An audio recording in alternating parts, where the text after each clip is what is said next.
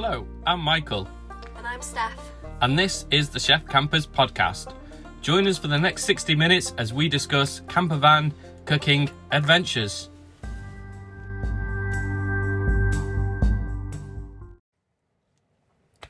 Right. Hi, Steph. Hi, Mike. Let's start the podcast, eh? Okay. I thought we'd start with a drink because, you know, I usually when I do the cooking videos, I have a drink. So I'm going to reach onto the roof. Yeah, I do know that. And I'm going to open up a bottle of beer. This is Brasserie du Mont Blanc La Rousse, which is a bit of a red beer. It's one of my favourite beers from the area. You might have a bit of this, but what else have you got that you made before this? I've got a coffee from the coffee machine. We do love that coffee machine, don't we? Right, let's do a little... I'm conscious a lot of people won't know who we are or what we're about. So let me do a little introduction. We are, well, like we said, I'm Mike, my wife's Steph, and we've got a little dog called Rupert who you might hear snore in the background. The three of us are, I guess, the biggest part of Chef Campers, and Chef Campers is our camper van cooking adventure blog that we run on Facebook, Instagram and YouTube.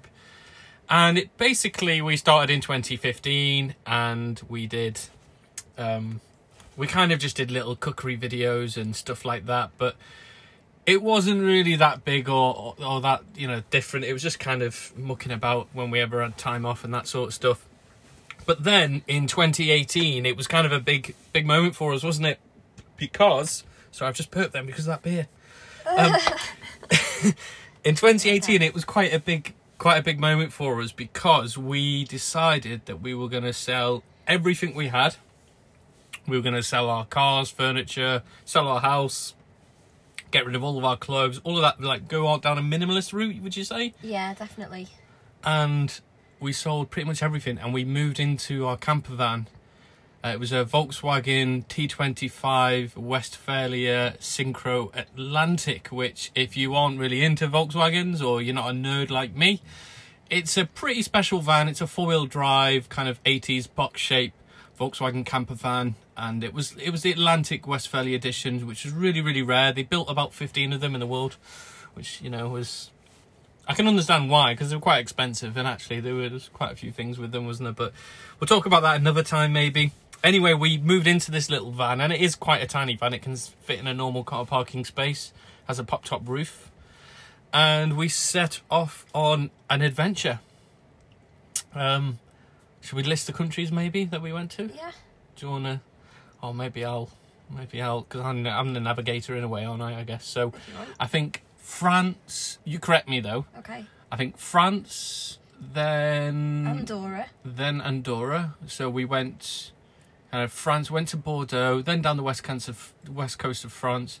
Then we kind of touched San Sebastian briefly in the Basque region before heading over the Pyrenees through Andorra to the other coast, then to Girona where we met up with some friends, John and Jen, and then we came down the east coast of Spain from the Bay of Roses. We then came down, like, is it Costa Brava, something like that, like where Alicante is and Benidorm is, which, you know, wouldn't be in a rush to go back.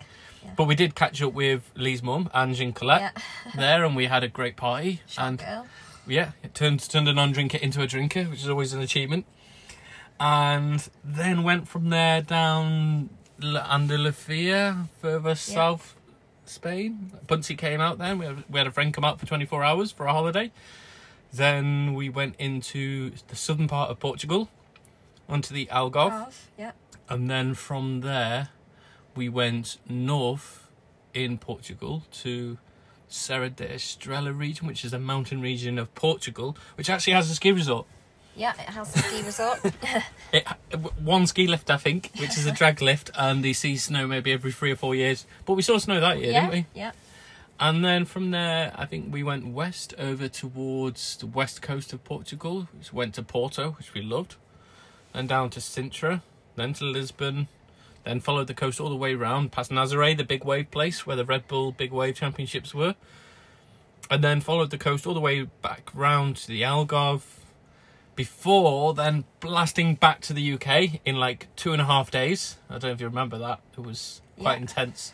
We used to joke about having, like, when we first started camping, and we'll talk about it in a minute, but when we first started camping, we had an old van, and going 100 miles was a bit of a deal for us. And I don't know, when we drove back from the Algarve that time, we were doing like 800 miles a day for over 2.5 days or whatever it was. And yeah, we got back. It was intense. It was intense. It was an intense drive.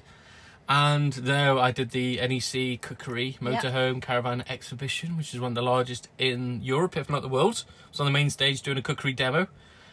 And then we went to the Arctic Circle. So we drove then France, Belgium, through Holland, through Germany, up into Denmark, then into Norway, up to the top of Norway, into the Arctic Circle, across into Finland, then down Finland, into Sweden, then back round to Denmark, and then back down, spent time in Denmark, then back down into Germany, a bit of time in Germany, and then slowly made our way back again.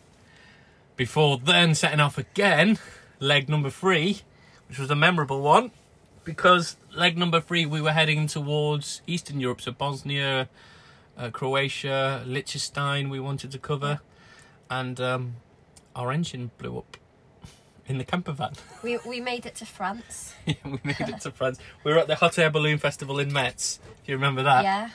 Where I think they've got the world record for the most amount of hot air balloons being launched at any one time. And it's a hot air balloon festival that's hosted every 2 years. And there's pretty much free camping on the airfield for it. It was great though, wasn't it? It was great to see. We just stumbled across it by complete accident as well, which is like everything that happened to us on the road. But it was a heat wave, and it was like 6 a.m. the hot air balloons would go over, whoosh, and then in the evening, whoosh. I don't know if I told you this, but I remember lying in bed one evening and thinking to myself, if I've ever made like really done well for yourself, having a hot air balloon with whatever picture you want on it would be my version of success. What picture would you have on it? I'd keep it. I don't know, Steph. That's a question I can't answer on this. It might be something really silly, or it might just be Chef Camper's logo, or it might not be. It might be you and Rupert. Oh, yeah, maybe Rupert. Yeah, maybe Rupert. Yeah, we'll get a Rupert hot air balloon. Yeah. Okay. Anyway, so we went there, and when then we were in Germany in the mountains, we had an engine fail, didn't we? It's not the first engine failure we've had. No, it's not. Is that number 2? That was number 2. 3. But number 2 happened on the trip. Engine failure number 1 happened on our honeymoon. Yeah. So, on the last day of the honeymoon, though, within 8 miles of the ferry to Dunkirk. Yeah, so close. So close, but not close enough to get UK breakdown. The van was stuck in Europe for 2 months or whatever it was. But it meant that we got a really good engine after that. Yeah. Because we thought, we're going to keep this van. So after the honeymoon, we invested... I don't think I've ever told you how much it was. It was a lot of money that we invested in that van. We had to buy a whole new engine, which was built by supposedly someone who's best in the business. The gearbox rebuild, which was amazing. Suspension, which was terrible. And a load of it, like, we got disc brake upgrades, and we got loads of stuff done to the van, like mechanically. And unfortunately, the engine failed, which is still a bit of a sore subject for me because he's, it is. I know I said I wouldn't talk about it, but there you go. Anyway, so we kind of came back, didn't we? And then we changed the summer over again, so 3rd engine now on that van, and we came out to Morzine last winter, where we were working in accommodation, so we didn't have to stay in our van, didn't have to live in our van anymore, because we'd spent like 2 years living in it, and we had accommodation, but then we moved from that job, and we moved to a job that didn't include accommodation, so we had to We moved back into the van, didn't we? We started living in the van again whilst working I was working as a private chef, which was quite intense. 6 days a week, living in a van whilst working. I was waitressing and helping you. You were helping. Wasn't I? But it's my favourite job I've ever had, I think. It was... we enjoyed it, didn't we? It was good fun. So that was it, really. That we kind of did that last winter. Then it ended with COVID. We did COVID camp, which we might talk about in a minute. And then we went back to the summer to Camper Van Culture, Jed, Lou and Isaac, and we swapped our vehicles. So we swapped from that really reliable van you heard us talk about, and we switched to a new setup. So now we've got a Volkswagen Amarok with a demountable habitation pod on the back, which has got a shower, heating, full bed, kitchen, 85-litre fridge freezer, cruise control, climate control, leather seats, heated leather seat. We've got luxury now, haven't we? Yeah. Which is quite good. So yeah, so that's kind of that was a very brief overview of what we've done. It was, yeah. Where we've been. But I thought, Steph, I would do a couple of questions, because we might, if this goes all right and people can tolerate the fact that we're doing this on iPhone and haven't got a proper setup with a decent microphone, which we might do if goes all right, we'll get a proper, podcast setup going. But if it goes all right, maybe we'll have a couple of guests on and we'll speak to them. They don't always have to be camper van people, just people who like adventure and can talk about food, because I'm always interested in that. And if they like a drink, then great. We'll share a bevy, eh? Right. Okay, let's go then. So let's start like the beginning. So to fund, we always get asked, how did you fund your trip? So how did we fund it, Steph? Well, we renovated our house and then sold it. We did.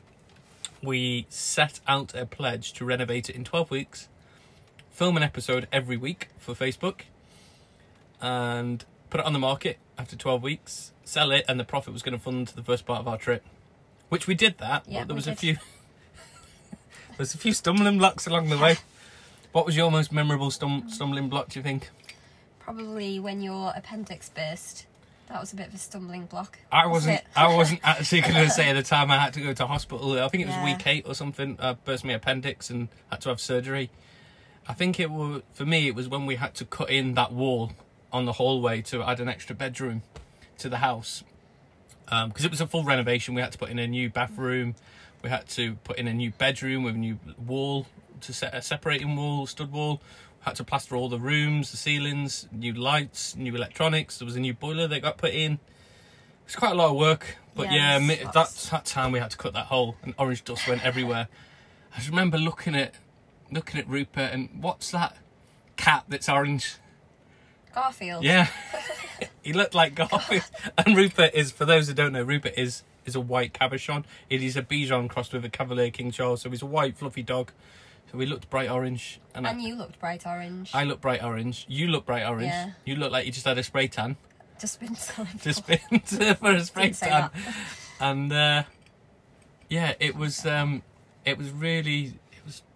horrible moment, that, actually, because even our bed was covered in dust. There's nothing, when you're cutting a hole in your hallway, there's nothing you can do. Dust is going to get everywhere. We did dust sheet everything we could, but yeah, it was going to go everywhere. Yeah. So yeah, but we did sell it. We made a profit, and that profit funded our trip, which I guess leads me on to the next section, which is, before we kind of went on this trip, we'd only really experienced like a week off at a time, because we both had busy lives and busy jobs, didn't we? Yeah. Yeah. Like, I was obviously a chef with Kieran at the time. Before that, I had a corporate job, but I was a chef with Kieran at the time, so that was like 5 to 7 days a week with kind of a split shift. And you were a theatre tech. Yeah. In an animal hospital. Yeah. So what was that sort of... And that was working full time, and there was a bit of a commute, and so we never really got to see each other, did we? No. It was a 2-hour commute either way for you if I couldn't pick you up or drop you off. And you were working with animals, which are unpredictable. Yeah. They say don't work with animals or kids. And you worked with animals, and now you work with a kid. A big one. So we didn't see each other much, did we? So we only really had like a week at a time to enjoy the van, which kind of left only Northern Europe. And obviously we broke down on our honeymoon once. But do you remember our very first van? Yeah, Vinny. Yeah. Do you remember how we bought it? I don't remember the night. We were really drunk, and I remember seeing it on eBay, and Keir, our friend, had just been round maybe a month before with his T25. He was 6'4", and he was in a tin top, and he was showing me pictures of him travelling around to Scotland or whatever. And I don't know, we just kind of got a bit drunk and bought it. It was within 8 miles of our house, and we bought it unseen. In fact, I've never bought a van that I've seen before I paid for it, which is a complete no-no, but you know. Anyway, it was a good van, that. But He was a good fan. Our first camping trip. Yeah, the Lake District in November, wasn't it? End of October, beginning of November, because we had Halloween and Guy Fawkes night. Yeah. And I remember I had an apartment in the city centre at the time, and we had to lift a futon sofa down 3 sets of stairs to chuck it in the back of the van to use as our makeshift bed. Do you remember? Yeah. That was really bad, wasn't it? And we had a portable camping table and a portable gas stove, and that was it. No night heater, no leisure batteries.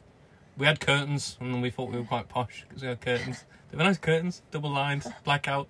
How were we not cold in the van? We were a bit younger. And I think we just wrapped up like very heavily. Yeah. We slept in jackets, I think. Which was good because it got us used to like future stuff. Arctic and COVID. Practice. So that's where it kind of started. And I think it was then I realised I enjoyed that more than anything else that we'd done.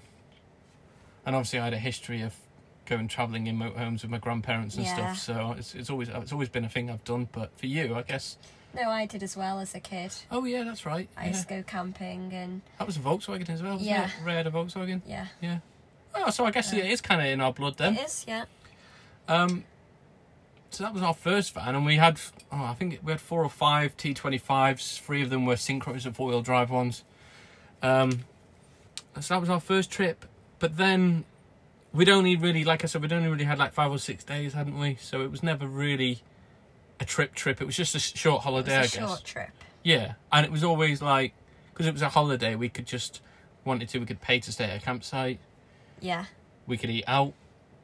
I think it was a weekend. Yeah. It was just a couple of days away. Yeah. It was nice though. Yeah. But I thought I would like talk about, where's the first place we've been to where we experienced that moment where it's not a holiday, it's not like a short-term trip, it's like an extended trip, something that allows you almost to immerse yourself, and the difference between a holiday and travel. Yeah. It was probably Bordeaux. That was like our first destination. And we wanted to go there to look a bit more at the food and the wine. Yeah. Yeah, we didn't really drink much wine or know much about it before then, did we? No, we learnt a bit, didn't we? We did. We learnt more than a bit, I think, Steph. Well, yeah, Bordeaux. Yeah, Bordeaux was our first place, wasn't it, where we could actually say, we're in no rush. We could take our time, and it was the first time where we could, I guess, say yes to something, knowing it wouldn't impact the schedule. Yeah. So I remember, like, we went and had a look at, we stayed at Arcachon Bay, which for me was when time really just stood still, because Arcachon Bay is the place within, like, the Bordeaux region where they're really famous for their oysters. So it's where a lot of the oysters are harvested, and, the farmers out there are all based in Arcachon Bay. And we kind of camped up just on the harbour. And I'd watch these like fishermen guys just go out first thing in the morning, and just think to myself, that's not me anymore. I'm not doing that just yet. And I was a bit jealous of them actually, because it was a calm water, sunrise, nice boat chugging along, and then they'd come back in later on that evening with like all the oysters, and then the oysters would be carried 10 feet across the road, which the road was made from oyster shells because it was all the dropped shells and it was just covered in oysters. And into these little fish shacks where you could have an oyster snack, and then eventually onto the restaurants of Bordeaux and Paris and everywhere else in France and around the world. But yeah, that was the place where it dawned on me, I think. And I think we were in Bordeaux for 5 weeks, and then it was just like we thought, right, we'll stay this one night at this one place before we go to our next destination, which is further down the coast, the Basque region, San Sebastian. And we stopped at Benoit's place. Now, Benoit is, well, I guess I consider him a good friend now. Benoit and his family run a relatively small chateau in Bordeaux making wine. And when you have like Park for a Night, or there's another one, I've forgotten its name now. French Passion, it was called. That's what it used to be called. Where you can stay over at like farmers' land, whether it be winemakers or cheesemakers. And you can generally stay over for free, but it's kind of good. It's good manners to maybe buy a couple of bottles of wine or maybe some cheese or something like that. So we went with the intention, we'll pick up some wine and we'll have a free night stay at a chateau, and, we just did it, didn't we? We said, yeah, let's just do that. And it was a bit last minute. Anyway, we turned up. Do you remember the night with Benoit? Yeah, we had a great time. We had a little wine tour, didn't we? Yeah. We had a bit of a party when we got back to the van because we had lots of wine. We ate a bit of cheese that night, and Benoit drank quite a bit with us. And we filmed it, actually. We filmed an episode for that on Chef Campus. Yeah, the day after. And the day after, Benoit had to get up because it was like 3 days a year where they pick the red grapes for the wine. And it just dawned on me that he'd spent the whole evening drinking with us and having a good time with us. And the next day was one of the most important days of his business, you know, harvesting the grapes. And that's how he makes his money for the rest of the year.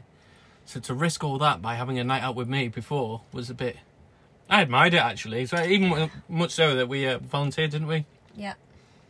So I got on his tractor at 6:15 the next morning after going to bed about 2 o'clock in the morning. And I went out picking grapes with him, and we filmed a little episode on that, and it was good.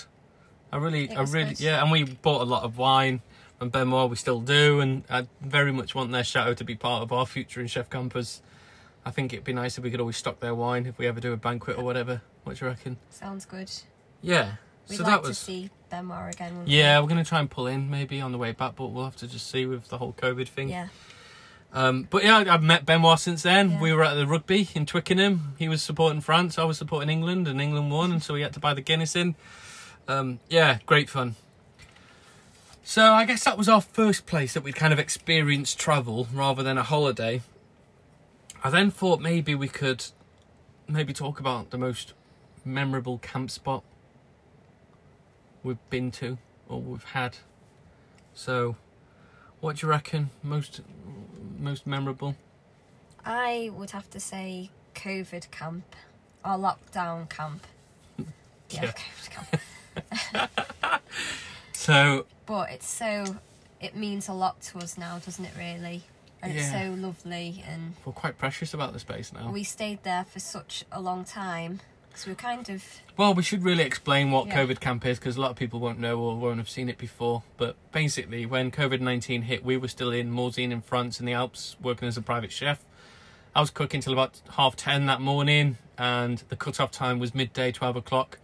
And from midday at 12 o'clock, you had to basically stay in your house, not leave your house. And in France, it was a bit different. So if you wanted to leave your house, you had to have paperwork explaining where you were going, your reason for travel, and what time you left your house, because you were only allowed out for a maximum of an hour. And because we didn't have a house and we lived in a van, we were a bit worried about where we'd put our address down as, because we didn't really have one. So we decided that morning, we're going to run to the mountains. Run to the hills. Run to the hills. And we actually played that song. So our friends from work gave us a big care package full of fruit, vegetables. And cake. Cake, food, all this sort of stuff. We stocked up on the booze as well, a little bit. Yeah. And we drove up this mountain, and as we got to the top of the mountain, it was quite a tricky path, actually. There was a lot of snow on the road and stuff like that. And we got up to the top, and it was just paradise, wasn't it? Yeah. Big rock formation, big massive lake, our own little camping patch there was a picnic table there. And nobody was there because everybody was pretty much under house arrest, which meant we had the whole place to ourselves. But we couldn't really explore the area because we couldn't really leave the van because we didn't want to get found by the police or stopped by the police or anything like that. So we didn't want to risk it. So we just kind of stayed next to the van for the whole time. And I don't know how many weeks it was we were there for, but it was a long time. Yeah, maybe 5-6 weeks. We went from winter to spring. Yeah, because when we first got there, we had about 10 days of heating in our LPG underslung tank, which was filled to the brim. But we had about 10 days of heating if we wanted to be comfortable, because the temperatures varied from -10 to +15, and we knew we weren't going to be able to fill up our heating for quite a long time, so we really had to ration it, didn't we? Yeah. Do you remember how cold it was? Yeah, it was really cold. We filmed an episode every day, we vlogged every day and put a video up on Facebook, and it was great because we cheered, we had cheers with people would send in their cheers videos, it kept us going, I think it kept a few other people going, and it was great to film every day, but it was cold. It was really cold. Rupert's water bowl froze, didn't it? And inside the van, which was how cold it was. But then when the sun came, it went really warm. Yeah. It just changed. Yeah, it was lovely because we could just sit out then.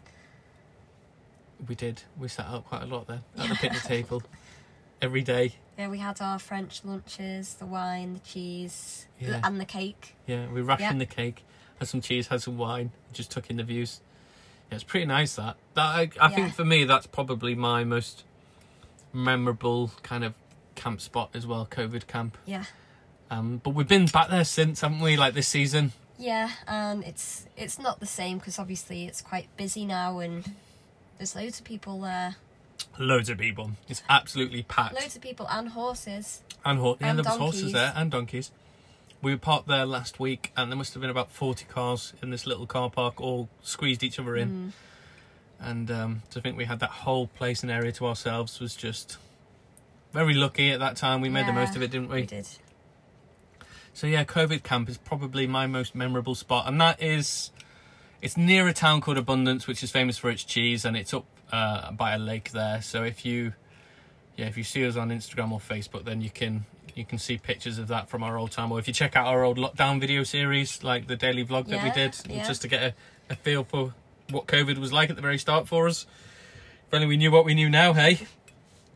Right, let's move on. So the next thing I thought we might talk about, considering that we're called Chef Campers, is food, Steph. So, most memorable plate of food you've had on the road. It doesn't matter if you've cooked it, I've cooked it, or someone else has cooked it, or Rupert's cooked it. Most memorable plate of food. I think it would matter if Rupert cooked it. I think that would be quite I don't know. He might have pulled a salmon out of a wild lake and it landed on the rock and we all tucked in. I doubt it, but you never know. You might learn. But it doesn't necessarily have to be the best plate of food or the most extravagant plate of food. Just something that's memorable. Remember. Yeah. Okay. Or just something that's like you look back on fondly. I definitely remember, and actually this is one of my most enjoyable things, was when you made Christmas dinner on the Cobb, and we were in Portugal in the little camp spot, Unhei de Serra. Yeah. But yeah, we'd pulled up at this lovely little camp spot in Portugal, and there was nobody there, just us, and it had a little shack there with some wood that you could use. Yeah. And it was by a little stream, and it was really nice. And Christmas Day, it was the first time. Well, it's the first Christmas Day we'd really had together because one of us was either working in the past, and we never got to spend Christmas together. So, and you made it all on the Cobb. And it's like we were in Portugal, but we had a proper Christmas dinner with Yorkshire puddings. Yeah, I did a full it. Christmas spread. And I remember that town in Portugal. It was amazing, actually, for Christmas, because it was a high mountain village, so it was quite cold. It felt quite festive. Yeah. They had Christmas lights on. It was only a tiny little village, and they had that massive bonfire in the centre of the village, didn't they? Do you remember? Yeah. They lit it on Christmas Eve, and it was enormous, and it was literally melting the people's frames on the front of their houses. It was that big, and they had to remove the telephone box to stop that from melting. It was just huge, enormous, and apparently they do it every year, and it's to signal to people that... It's a tradition, isn't it? Yeah, it's a signal to people who are travelling on the road through the mountains that here's a warm, dry place for you to rest over the Christmas period. And I think that fire burns for 10 or 20 days, I don't know. Quite a long time. Yeah. We should check, but yeah, I'd like to go back there maybe. Yeah, I would. It was a nice place. It was. Yeah, who would have thought, Portugal had snow. And they had coffee, it was really cheap. Yeah, coffee was like 40 cents a mug, and we could just sit in the cafe, couldn't we, just overlooking the mountains. And God, yeah, Portugal, what a surprising place that was for us. Like, go away from the Algarve and the other places, and when we really enjoyed that northern part in the mountains. Yeah, that was really nice. So what about you? I really loved the Christmas dinner. What about you? It's like, when someone asks you what's your favourite meal to cook, or what's the meal you'd have if you were going to die. It's just a question that how much I love food. I could eat everything. But I think the most memorable, probably because it was at the start of the trip and I felt really like a hippie at this point. But it was probably that place I spoke about before, Arcachon Bay, where the roads are made of oysters. And I remember we just went in this little shack, and it was just a shack. But on the other side of it was this picnic table that overlooked Arcachon Bay, the lake. And it was just timed at sunset, and we just ordered this big plate of oysters, all different types of oysters, different numbered oysters, because it's different numbered depending on what type, and just like a platter of like the prawns and all that sort of stuff with the bread and the white wine. And I remember just sitting there, and I don't know how many oysters I had. Maybe about 14 or 15. Because I think she thought we were sharing them and you didn't have any. You didn't have them, but I think I necked them all and didn't regret it one bit. And we finished like a couple of bottles of wine and we staggered back to the van, which was around the corner, and it's when you could sit out past 6 o'clock. Yeah. Now we're under curfew in Back in the France at day. the moment. We have to be inside after 6 o'clock. We can't go outside, so just sitting out late that evening, that was... But, I mean, there's been loads. I mean, can I give you one, or can it... Maybe one more. Another. I think when we were on this peninsula in Spain, and we had this tiny little peninsula to ourselves. It overlooked a lake. There was big red rocks, and I put my Asado cross down by the waterfront and found all this driftwood that I could burn, and it burnt really clean and gave off a nice aroma. And I just smoked some fish, some sea bream, I think it was, and some other stuff. I filmed the sea bream, but we had our own little banquet that evening at sunset, and then we went in the lake afterwards and we bathed. It was quite I remember thinking, because that was the first place we could technically walk around naked and not be worried about anyone seeing us. So I remember feeling like, oh, I'm free.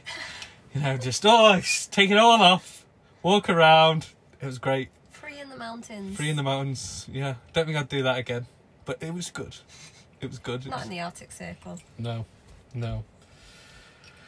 Oh, yeah, I mean, that's not making me hungry because I had a lovely dinner tonight anyway, so it was, but yeah, maybe recreate those meals sometime in those places, who knows. Right, I think let's move on, because I think, We could get carried away. We could get carried away with the food. food. There is so much to talk about, isn't there? Yeah. So, if anyone likes this podcast and has got any questions about food, whether it's how would you cook this on the road, or where would you eat here, or recommend a place for us to go to, then let us know. But I thought we'd move on, because I think the travel thing for us, we've learnt a lot, and not only is there food, and there's places, there's people, isn't there? And they often kind of bridge that gap for a travel experience. So I thought I would ask, what is the kind of most memorable, or someone you've met on the road, good or bad, friendly or not, that's kind of really, really struck an impact on you? Do you think, or just a time you've enjoyed spending with someone, maybe? Yeah. That wasn't me, because we're always with each other in the, Yeah, Rupert. Yeah. Jack. Jack, who we met and we still speak to now, and we spent a lot of time with in Lofoten Island, maybe? Lofoten, in the Arctic Circle in Norway. Yeah, in Norway. So I should really give a little detail on Jack, because he is incredible, isn't he? Yeah. So Jack Mack, also known as Bicycle Touring Apocalypse on Instagram, drives a synchro, has been living in a synchro, I don't know how many years now, 5-6 years maybe. Professional kayak instructor, amazing professional photographer, nighttime photography. He's a bike packer. He jumps on his bike and he rides long distance with just one fork that's been cut in half to save weight. Just super, super nice guy, but also a bit of an action man. And I don't mind telling you this, because I think this is quite funny. Lee and Brett are friends. Brett fancies Jack. So there you go, Jack. You've got a secret admirer there, Brett. Lee told me, so it's all right. Lee knows. Okay. But yeah, Brett fancies Jack, I think. Or maybe Lee does. Maybe both of them do. Who knows? But yeah, he's quite a handsome chap. I think he's done some modelling in the past. But he has. But he's a super nice guy, isn't he? I think if I had a brother in the van life world, it would be him. We are quite close now. We speak to each other a lot, and when we call, it's like at least an hour, isn't it? Yeah. But yeah, Jack was super cool, and we got to know Jack quite well, because me and Jack, we knew of each other online, just through Instagram, as like most things go nowadays. But I kind of just agreed maybe we should meet up, and it'd be quite cool to get a picture of a couple of synchros together in the Arctic Circle, because he lived there at the time. And we remember we thought we'd meet in this kind of church car park, which was an amazing backdrop for a couple of nice photos. And we spent the whole time talking about how reliable our synchros were, and how we hadn't really broken down other than our honeymoon, and I think Jack had been on the road 4 or 5 years and never had anything go wrong for him. And it's because we were so meticulous over maintenance. And just as we left, do you remember? Just as we left the car park, he had a slight coolant leak, which On cue. He broke down. It was like they were listening to us. And, you know, to be super, because we are, if anything is ever wrong with the vehicle, fix it straight away. That's one thing we've learned from being on the road. Don't nurse any problems, fix them as soon as you can. So we towed his van to a petrol station, left it there for a couple of weeks, whilst we waited for the part to arrive from Just Campers, because it was in the middle of nowhere. And we helped him fix his van at the end. So we spent 2 weeks kind of hanging around with Jack, didn't we? And he sent us places. Yeah, he showed us loads of places to go in Loughton. Yeah, sent us to all cool places. Yeah. We met up with him in the evening. We cooked dinners together, and Yeah. oh, it's just such a great time. And he's someone I think we're going to travel with in the future. Yeah. A joint trip somewhere, and because he's going to need someone to drop, you know, like he says, he's going to need someone to tow him now if he's got any problems with his synchro. Probably be us that breaks down. Yeah, that'll be textbook, wouldn't it? Yeah, Jack was definitely for me probably like one of the most memorable and highlights, you know, in terms of people we've met properly on the road. Is there anybody else that you remember? There is somebody that I can think of. Yeah, I think Nuno. Well, yeah. So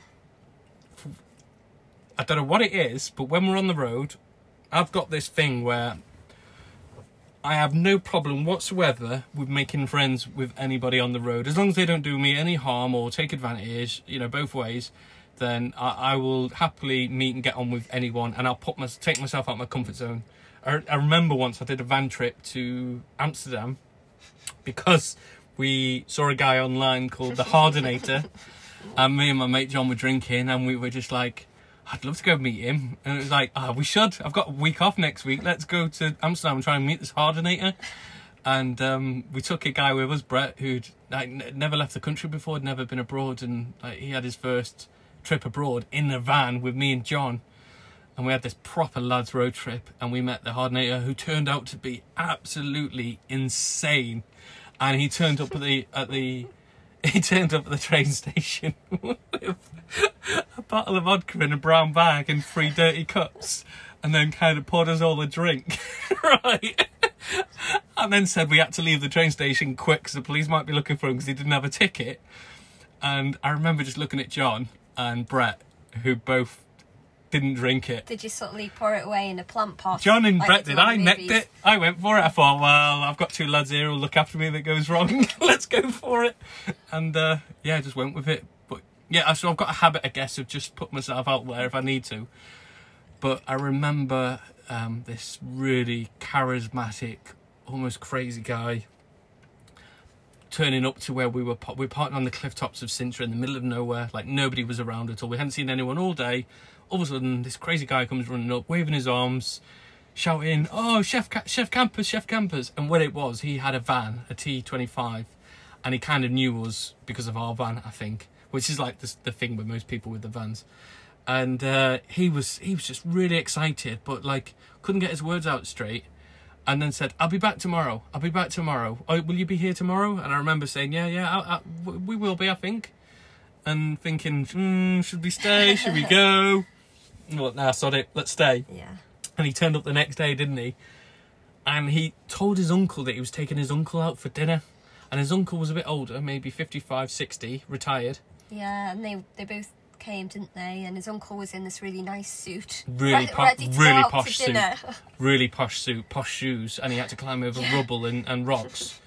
And they brought along really expensive Portuguese wine, Portuguese cheese, some percebes, gooseneck barnacles. Yeah. And Nuno had basically told his uncle that I was going to cook for them.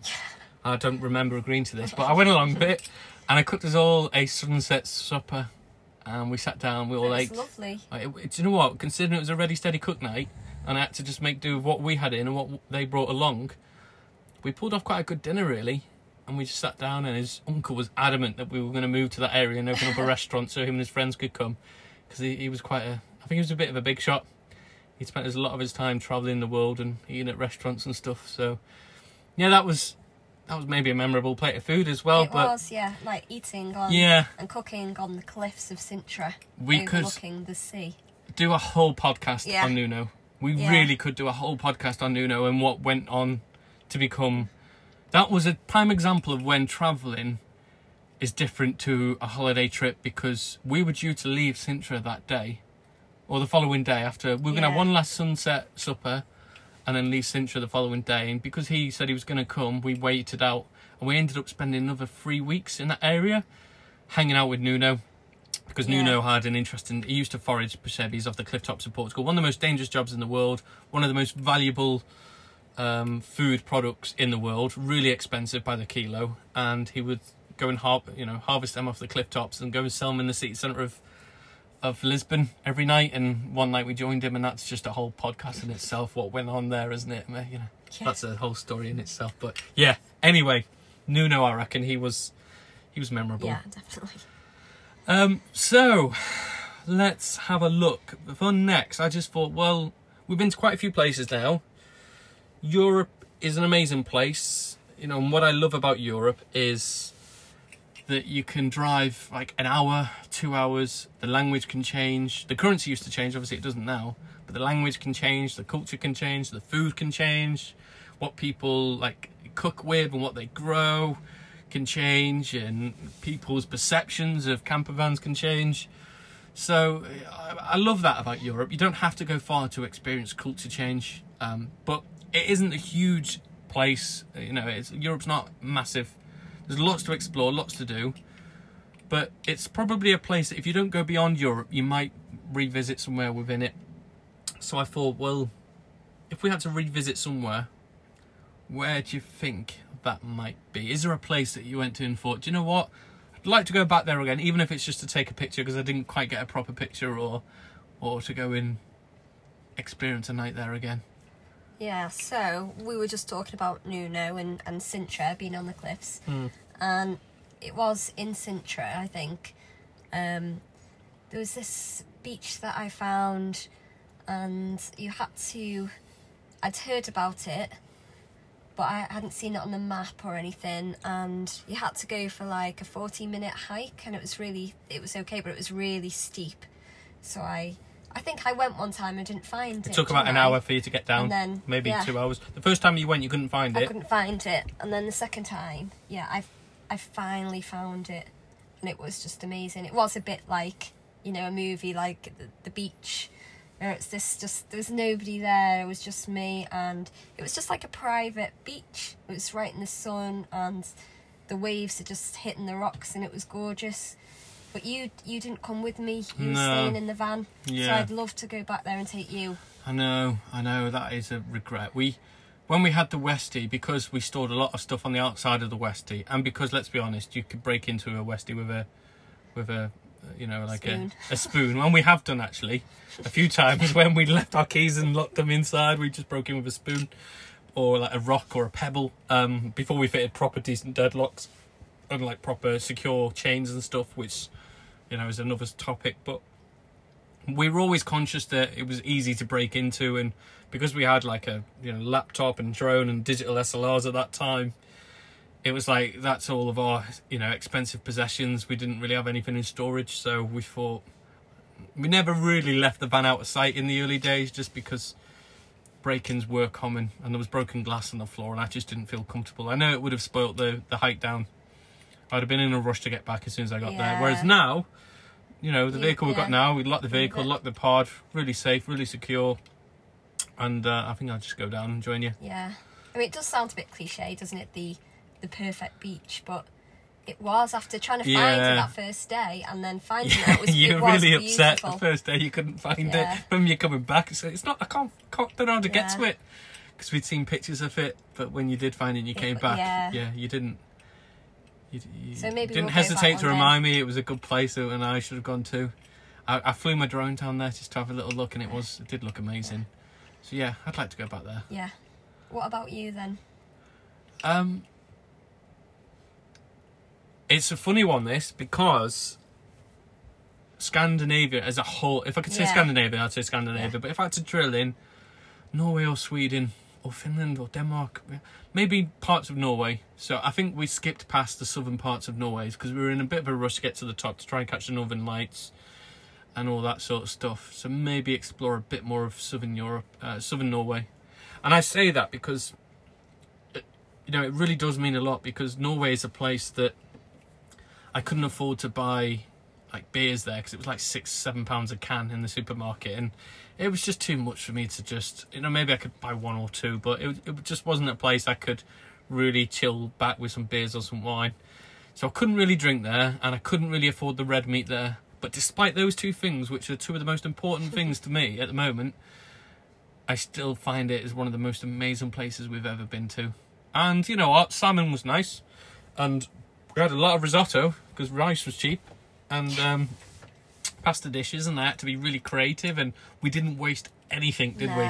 No. We savoured everything, and I quite like that. And I love the fact that we could just park up the van, leave it, go on a hike for 8 hours. It was really safe there. Yeah, it was the first time really we felt we could leave the vehicle and not worry about it being broken into, which was a nice feeling to have. But just Norway in terms of scenery is just spectacular. And I remember driving, and the window screen on the T25 is enormous, isn't it? It's like a 100-inch plasma TV right in front of your face because you sit so close to the window screen.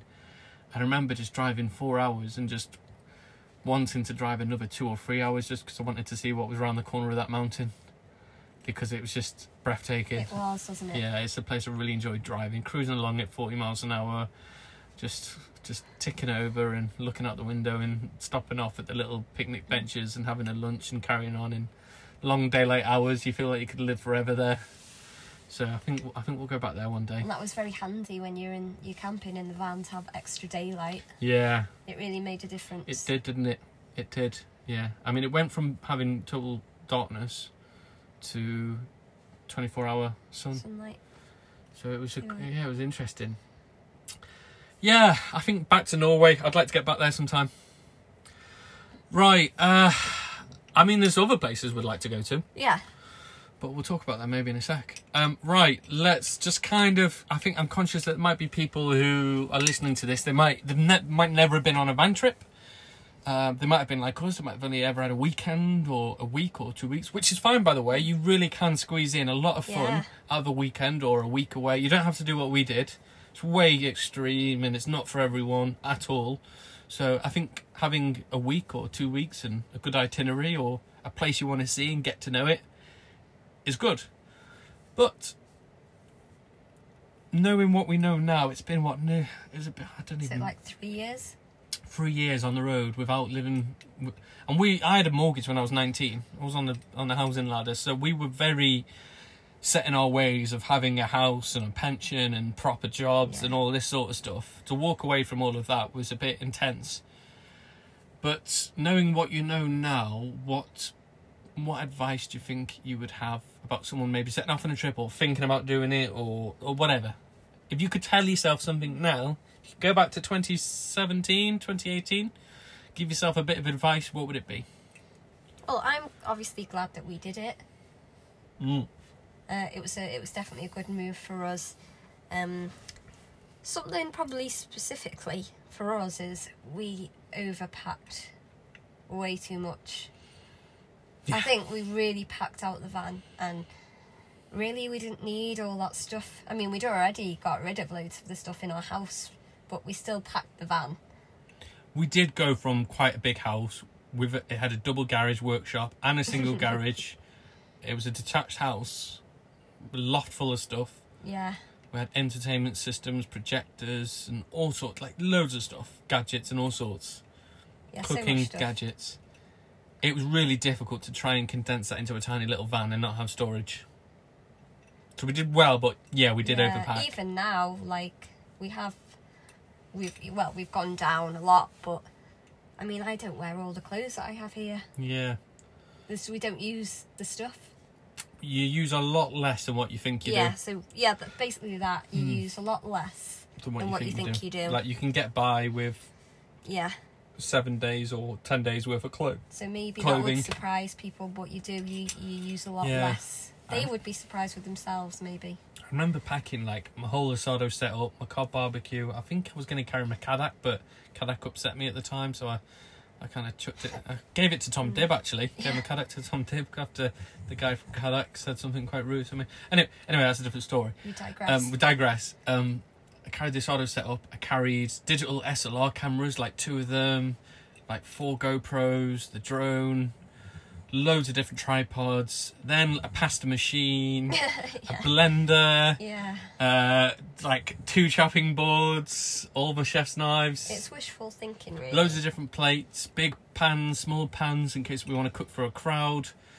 And yeah, now I've switched completely. Yeah. I only carry an iPhone and a small little drone, and I edit all the stuff on a phone and film it on a phone and do podcasts on a phone as well. Yeah. We've really condensed it all, haven't we? Yeah. So yeah, I think so. Pack your van and then take 50% off of it, and then go for a little trip and then take another 10% off, and that will probably still be too much. It's you can improvise on the road. How about you? Oh, do you know what? There's loads. There is loads. I could do a whole hour talking about things I wish I knew before I set off. And if people want to hear that, let us know. We'll do a whole thing on it. But if I could just touch on one, it might be... I know it's going to upset a few people. Steph always gives me this look when I say this. But maybe... do you know what? Maybe we shouldn't have done it in that van. I wish that we'd had the Amarok and we couldn't have had it then. But no. Do you know what? Maybe it's not that. I think what it is having a T25 for so long and working my way up from like 2-wheel drive to synchro to 16-inch synchro to synchro Westie Atlantic. I was kind of really set on having a van, and I didn't feel like I'd be travelling unless we were doing it in a T3 synchro and a T3 synchro Westie. I didn't think it would be... I thought we'd be doing it, taking shortcuts if we took a long wheelbase Sprinter, or I feel like it wouldn't be right if we did it in 2-wheel drive and all this sort of stuff. And I think what I've learned since then is that a lot of people we meet on the road don't drive T25s, and they drive different vans, and they are still having an amazing time. Well, it's about the travelling. Yeah. So the vehicle is probably the least important part about the trip for me now. It's just got to be a really practical tool. It's just got to perform its duties and sit in, and just do them well. That's all I want from the vehicle. And I'm not really, it's nice that we've got a Volkswagen, we've got an Amarok, it's really nice. Yeah. But, I think if we had a 2-wheel drive Mercedes Sprinter, I think we'd still have an amazing time. We wouldn't get to a lot of the spots that we thought were amazing, but maybe we would have explored a different part which was more suitable, and maybe would have had a great time there. So don't get caught up on what vehicle you drive. It doesn't really matter if it's a car, a motorbike, a bicycle, a motorhome, maybe even a trailer. I wouldn't go as far as a caravan. You might struggle a little bit having lots of fun with a caravan, but who knows? But yeah, don't get so caught up on what vehicle you're using, and don't spend too much money on that vehicle up front. Go travelling and work out what you need. Yeah, that's a good one. Yeah, before you kit it out. And go away for a bit. Yeah, go away for a bit and then come back. So plan the first part of your journey, keep some money in reserve for upgrades, and then decide when you come back after 6 or 8 weeks and decide if you want those upgrades. And you might look at those upgrades and look at 3,000 miles worth of petrol, or £2,000 for whatever it, for whatever mod, some headlights or whatever, which are way too fancy for what you need. Yeah. And speak to people who have actually done it as well. That's, I think, quite important. Yeah. So like Jed, for example, if you speak to someone like Jed from Camper Van Culture, he will tell you what you you'd want to go with and what you could afford to go without. And I remember him telling us you don't need that. He talked me out of so much stuff at the beginning, tell me not to buy this off him and that off him. He was like, no, Mike, don't. Maybe don't do that. You don't need that, mate. Honestly, save your money for this or something else. I'll tell you what, though, a Trasharoo. Yeah, Trasharoo. That's a good piece of Get a Trasharoo. That is probably the most important thing. The least amount of money for most maximum gain. That is the best. That is the best. Whatever it is, 70 or 80 quid that you can spend, and that will really change your life on the road. A Trasharoo. We're coming up close to an hour now, Steph. So I just thought that's pretty much it now. Rupert's snoring his little head off, and we'll have to wake him up and take him for a sneaky walk. 'Cause it's after 6 o'clock, so we'll have to fill out our paperwork, and you're going to have to stay close to the van. Let's end. We've got like four minutes or so. So let's just say thanks to anyone who's managed to last this long with such a poor microphone. Yeah, thank you. Thank you if you've actually listened to. If you've listened to this and you've got to this point, let us know. Because we might have just been talking to ourselves for an hour and it's completely pointless. If you like the podcast, let us know. Give us a review or rate. What do they say? Yeah. Give us a review. Give us 5 stars. Do all that. Leave a review. Let us know on Instagram. Just follow us on Instagram. Yeah. Follow us on Facebook. Check out our YouTube channel. If you would like to hear us discuss about a specific topic, such as love on the road or van life Some security, van life stuff. or a place in particular, or food in particular, or some tech or product that we might use or don't use yet. Or even having a dog on the road. Having a dog on the or road. something like that. We could talk about that. Yeah. And we might try and get a guest on. Yeah. If this is a pilot, so if it goes well, we'll maybe reach out to a guest. If nobody listens to it. Nobody listens to it, then we won't waste the guest's time. But if you like this, we'll maybe get a guest on. Yeah. We'll have a guest on next time. If you'd like to be a guest, let us know.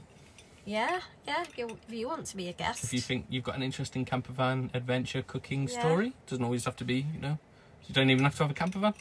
I might get one of my friends on. Yeah. Yeah, have a day with them during lockdown. Yeah. Right. You might have a boat. You might have a boat. Maybe you're into boat life. Yeah, boat life. So, or canal life. Yeah. Or tricycle life. Yeah. Sidecar life. Tandem life. Tandem life. Lorry life. Truck life. Shopping trolley life, which is what you had at summer. Yeah. Do you remember that? When we sold the Westie and we had to move into the Amarok, but we didn't have the camping pod, so we had to put all of our possessions in a shopping trolley. And you pushed it around the warehouse. Yeah. Like a hobo. Like a hobo. Yeah, do that. And let's see what's the future of Chef Campers going to look like. That could be interesting. Are we going to stay in France? Are we going to return to UK? Or are we going to go to Morocco or Turkey or Cyprus? Who knows? Yeah, who knows? Right, I think let's call it quits there and see how this lands. Do you want to swig at this bit before we go? Yeah? Okay. Whilst you're swigging that, I will say cheers on behalf of Steph and maybe... Cheers. You could have said cheers on behalf of me while I swig. Cheers on behalf of Mike. Yeah. And cheers on behalf of Rupert. Yeah. Take care, everyone, and thanks for listening. You've been listening to the Chef Campers podcast, Camper Van Cooking Adventures, with me, Steph, and... With you, Steph. Oh, no, me, Mike. Me, Steph. I can't redo that again. Right, take care, everyone. Bye-bye. Bye.